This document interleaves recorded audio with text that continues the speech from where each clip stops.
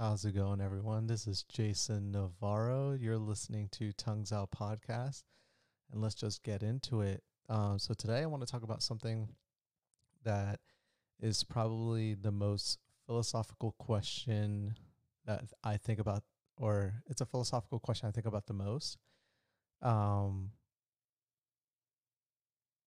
yeah, compared to probably like purpose and everything of that nature. I think really this is probably the number one thing. I've been fascinated by it since I was a kid. So, to kind of briefly talk about we're going to talk about simulated reality.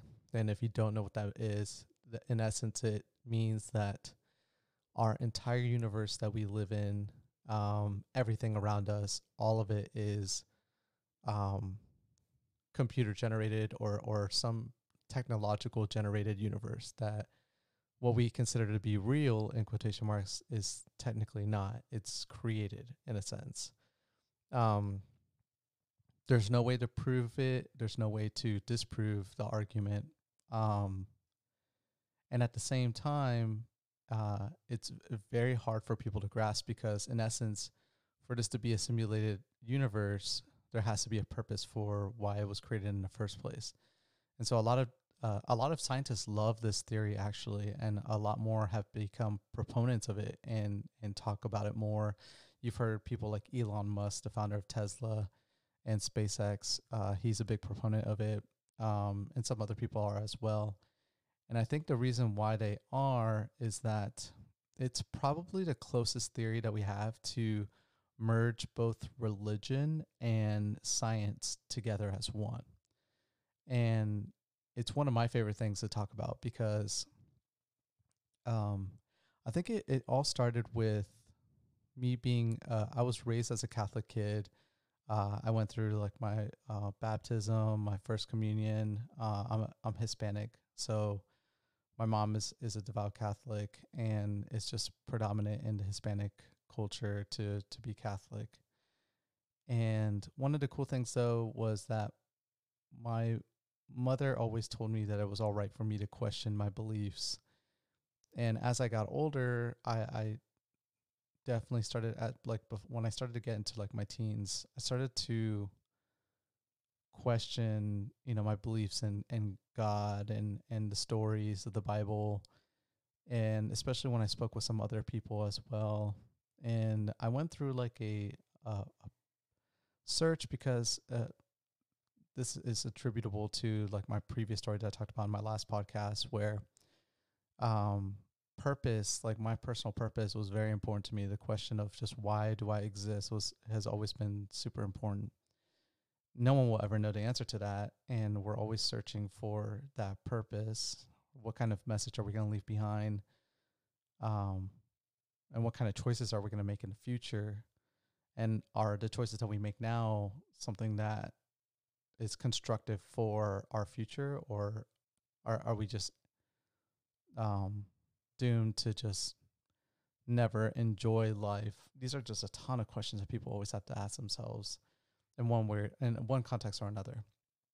And so when I started to question the Catholic religion, I started to jump into a lot of other religions. I started with Christian-based religions just because I was so familiar with it already, thinking that maybe a different denomination of Christianity was going to help me understand this purpose a little bit better. And so I tried a Methodist teachings for a little bit. I had a friend that was his family was Methodist. And so I went to their church a lot, really enjoyed the community. But again, it just wasn't for me. I tried a Baptist church for maybe about a month. I had another friend, their family were Baptist. I wanted to give that a try. It didn't work out for me. I started to study other religions after that. So I started to look at Judaism just because when you study the history of Christianity, you learn that the it's a judo like Christianity. It started off as a denomination of Judaism, and then it kind of branched off and became its own thing. And so I wanted to see if maybe the source of it all was maybe going to help me understand purpose a little bit better. It did not. So then I just left the whole Judaism my perspective completely and tried a different religion. Studied a little bit about the Muslim religion. It wasn't for me. Then I started to get a little bit philosophical. I started to research a little bit about Taoism, Shintoism, the Japanese Shintoism, Chinese Taoism, um, a lot of Confucianism.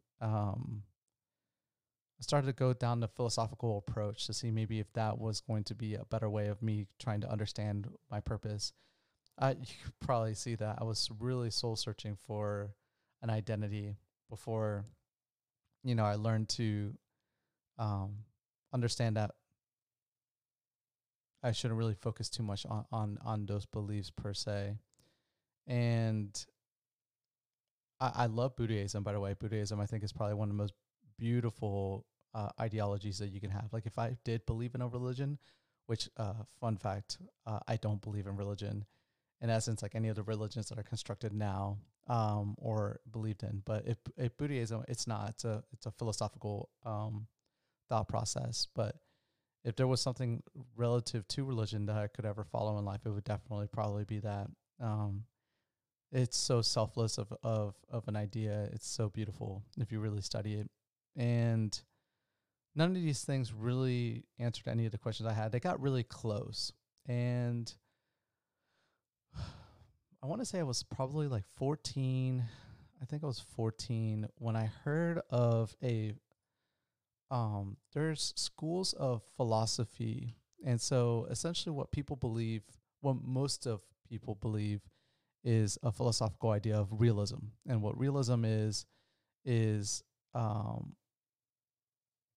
pretty much you exist in a universe that existed prior to your birth, and after your death it's still going to continue on. The story of the universe and everything on it or in it is going to just continue on. Everything around you is completely real. What your perception is of everything around you is completely fact. It's, can it be altered in a sense via drugs or mental conditions or things of that nature? Of course. But essentially what majority of people see is reality. Reality is real. So that's one side of philosophy. That's like one, and a lot of ideas, religions, and philosophies fall into that ultimate thought process, is that the universe is real. And then the opposite side of that is an idea called solipsism. And solipsism is pretty wild, but for a long time, I really believed in this. And in essence, what a solipsist believes in is that, quite contrary to what realists believe, is that the universe and everything that you perceive is something that is developed by an outside. It's developed by a higher version of your own mind. So in essence, everything that you see, the people you interact with, the environments that you're in, they're only created in the instance that you're in. So like if I'm in a room, everything that I'm perceiving is just in that room. Everything else outside the room doesn't exist. There's no way to prove it, because as you try to show me evidence of things in front of me, the idea is that I can essentially, the above version of myself can create these things in front of me, these forms of evidence in quotation marks. And there's no way to just disprove the argument. And so the greatest debates are really to watch a solipsism believer argue with a realist, and really to see just how they can never prove each other right or wrong. It's impossible, until like one's death, I guess. And even at that point, there's no sense in having a debate with anyone anymore, because whatever the real answer is, it's just going to exist in a metaphysical world. And if that exists too, as well. But so I've always been fascinated by the idea that, and a little bit of derivative of why I enjoy the idea of solipsism is because I don't know what it is, but I'm fascinated by the idea of death. I cannot stand it. I think one day humanity will cure it, just like they've been able to cure a lot of other disease. There's a lot of scientists out there that are really focusing on looking at death as another disease, like catching the common cold, getting AIDS, and really trying to fix it. And there's a lot of progress going on in there. And I'm a true believer that death is just something that eventually in the future will one way or the other figure out technologically wise how to get over. And but I have been fascinated by the idea. I've been fascinated by like what happens like when you die. Do you go into um and I even think about it to this day. Like I'm just like always wonder um like what happens beyond living. Is there really a heaven or earth? Do you just cease to exist? Does your memories of who you are and everything continuation of consciousness, does it end? Does it just stop? And I can't imagine that it just stops like that. And I don't believe in ghosts. I don't believe in spirits. I don't believe in any of that kind of stuff. I used to back in the day, of course, because I was a believer in religions. And so, but at the same time, I just wasn't willing to grasp the idea that consciousness just disappears, it ends. So when I heard about solipsism as a teenager, like I said, I think I was like 14 or 15, I had this weird idea that it was impossible for me to ever die, that the world around me continues in such a way that it looks real, but my own destiny, my own course of life is choices are going to happen. Events are going to happen in this world that are just going to slowly lead to me getting closer to understanding my true self or my one above me.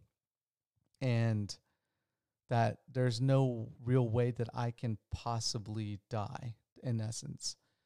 And I've had a lot of near death experiences, a lot to talk about in just this specific time period, or for this specific podcast, but definitely stories to talk about in the future. And so I've allowed these past experiences to really affect my belief because, again, I don't believe in an afterlife. I don't believe consciousness just ends. So there has to be something. There has to be, like, my consciousness just continues living. And the only way it can continue living is to be devoid of death. And to be devoid of death means to just argue against everything you see around you. And I believed that for quite some time until finally I heard about the simulated reality theory. And I think this is a little bit more realistic in a sense that I think it's very possible that myself and everyone in this universe is just created. There's no afterlife unless it's programmed to be an afterlife. But I really started to become a true believer in it when I started to see the advancements in technology, especially virtual reality. Technology is getting so good, and we're starting to see it in movies and a lot of things that we watch, our video games. You're starting to see that the barrier between what is truly real and um,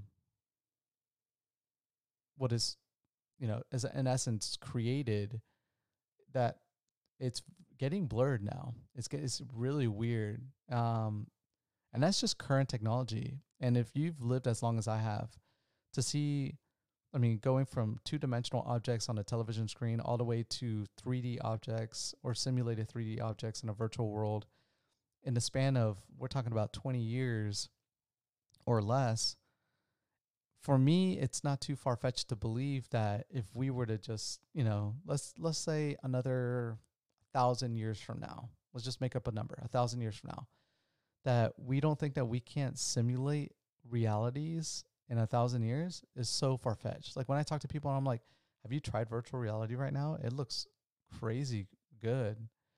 It's not perfect. Of course it's not, but no technology is. The first computers that came out 20 years ago, when we used computers 20 years ago, we were using floppy disk and everything. Nowadays, everything's directly uploaded from the internet, or, you have these memory sticks that store as much memory as all the floppy disks that ever existed in the past, all on just one little flash drive. Your cell phone probably has more memory and more processing power than a computer did, 10 years ago, which is just crazy to think about. And so technology is just improving on such a vast, or on such a scale. Is it really so hard to think that, like I said, even in 100 years, I think in 100 years, we could easily simulate a reality where you're in a virtual world and you're wearing an outfit that has gloves, and you're in a virtual reality where when you're touching things, you feel those things. I mean, the technology is being worked on right now as we speak, where there's companies that are, in essence, developing out like gloves and like jackets where when you feel like yourself getting hit, you can like in the virtual world, you can feel it in the physical world, and it's starting to blur your senses in the real world and the virtual world. And so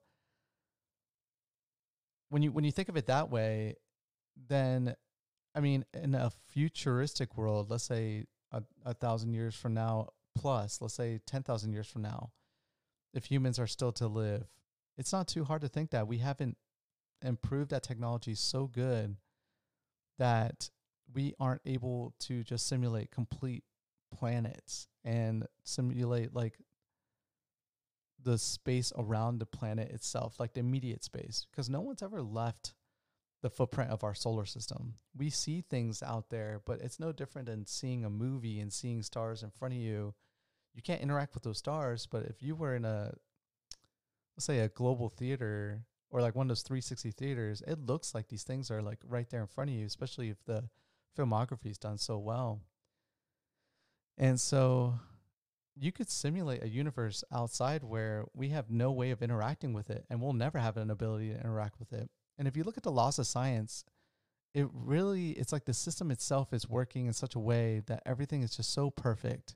Everything's so structured. It looks to be a universe that was created by something. And most people, that's where I was talking about, where the simulated reality really exists as a way, in my eyes, to blur religion and science together. Because you can't create without knowledge. And to have knowledge is in the field of science itself. And believing is believing in a higher entity that did all this for us, that created everything around us. And I think just like a programmer sitting in a room right now, programming a video game or programming like a virtual world that we can play, there's no argument that that person is not, in essence, a god to the creations inside their game. And I think that's why a lot of scientists are really jumping on this, because again, you can't prove against the argument itself. And maybe there is a god, but the god that we're talking about isn't like an all-knowing, like he's an all-knowing being in our universe, but like where he exists, he could be just like some, underpaid programmer in his time period that's like developed this whole universe that's maintaining it, and he's like so frustrated, and he knows that we as beings are reaching out to him and calling him a god, and he knows in his world that he's not, that there's millions of people just like him that are developing their own universes. And the people that are listening to this podcast, all of us are just sharing in this one specific universe made by just this one guy, or maybe a company of people that made this universe. And it's such a fascinating idea. And I love talking about this with people sometimes, because no one's right. No one can be right. Again, these are all ideas that just can never be proven. The only way they could be proven is somehow if we were to be exposed to the idea somehow in such a way that a lot of other people would be too. So there's no confusion between, is what just happened something psychological in my mind, or did other people see that? And like when people talk about like aliens and things of that nature, I mean, who knows? That could be just someone that's messing around in the program and just making people see certain things. People having certain struggles. These could all be simulated. For what reasons? Who knows? A big popular theory is that these are historical simulated realities. So in essence, it's like no different than us wanting to understand the Egyptians and how they lived so long ago, and us simulating their lives so we can have a better understanding of how Egyptians live based off of archaeological findings And so we want to see how they live in a simulated universe so we can have a better understanding of just, you know, our own history as humans. So some people think that that's what it is, that we're an historical based simulated universe, that we're only being simulated up to a point, and then after that, that's when the continuation of our species or some other intelligent being that's trying to study humans, it'll end at that point. And so for us, we see things in real time, but for them, they're able to accelerate and rewind time and be in control of this universe.